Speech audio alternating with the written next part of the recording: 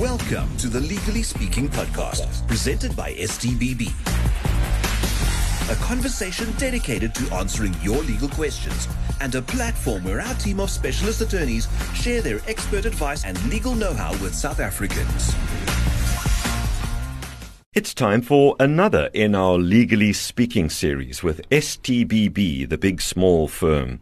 And today we discuss commercial and residential rentals and what recourse is available to landlords when clients don't pay their rental fees.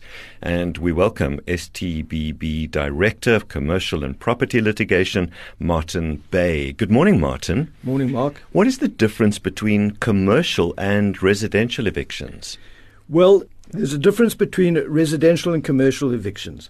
In respect of commercial evictions, you can simply go to court if the tenant hasn't paid his rental and you've cancelled the lease agreement, and the court doesn't take any other factors into account.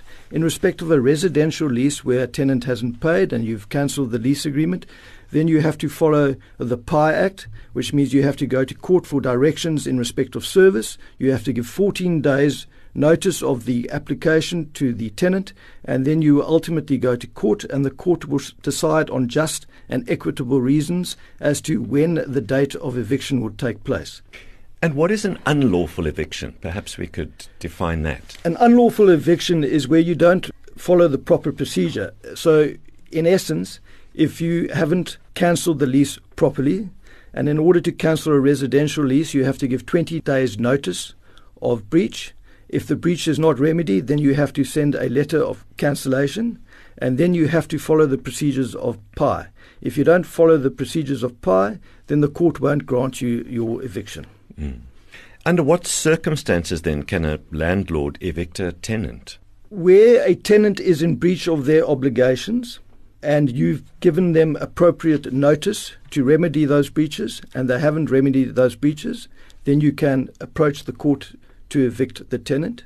Or where the lease agreement has come to an end just by a fluxion of time and the tenant hasn't vacated the property, then again you can approach the court and the court would make a determination on just an equitable basis as to a reasonable time frame for the eviction.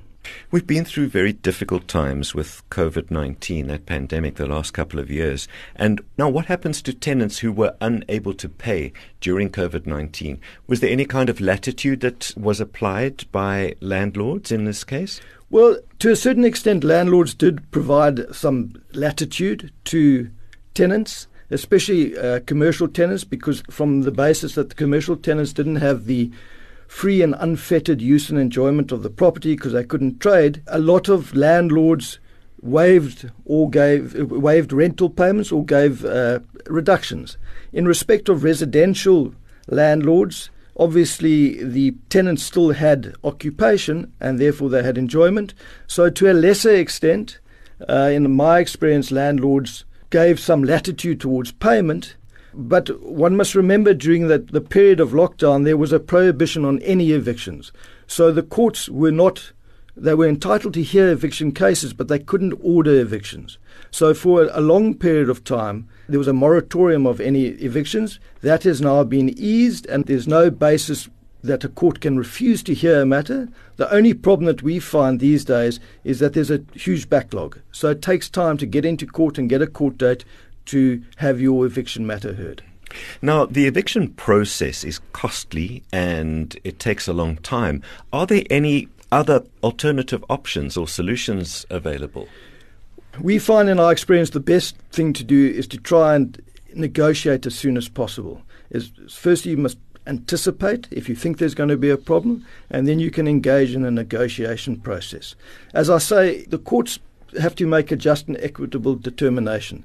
So often we would advise our landlords that it's in their interest to make a proposal to the tenant to facilitate the vacation of the property by perhaps offering to waive the damages deposit or to suggest that you will pay for their moving costs or suggest that you will pay the deposit on their next tenancy.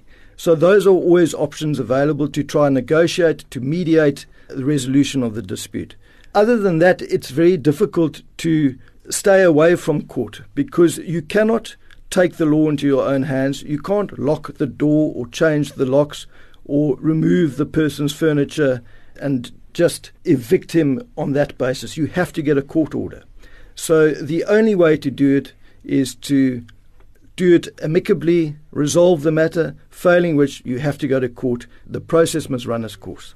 In Legally Speaking, this morning we've been speaking to commercial and property litigation expert Martin Bay from STBB. Martin, can you give us your contact details, please? Sure. My email address is martinb@stbb.co.za, and my telephone number is 021 406 9000. Legally Speaking, this podcast has come to an end. Thanks for joining the conversation. And if you like what you're hearing, visit us at stbb.co.za for more info.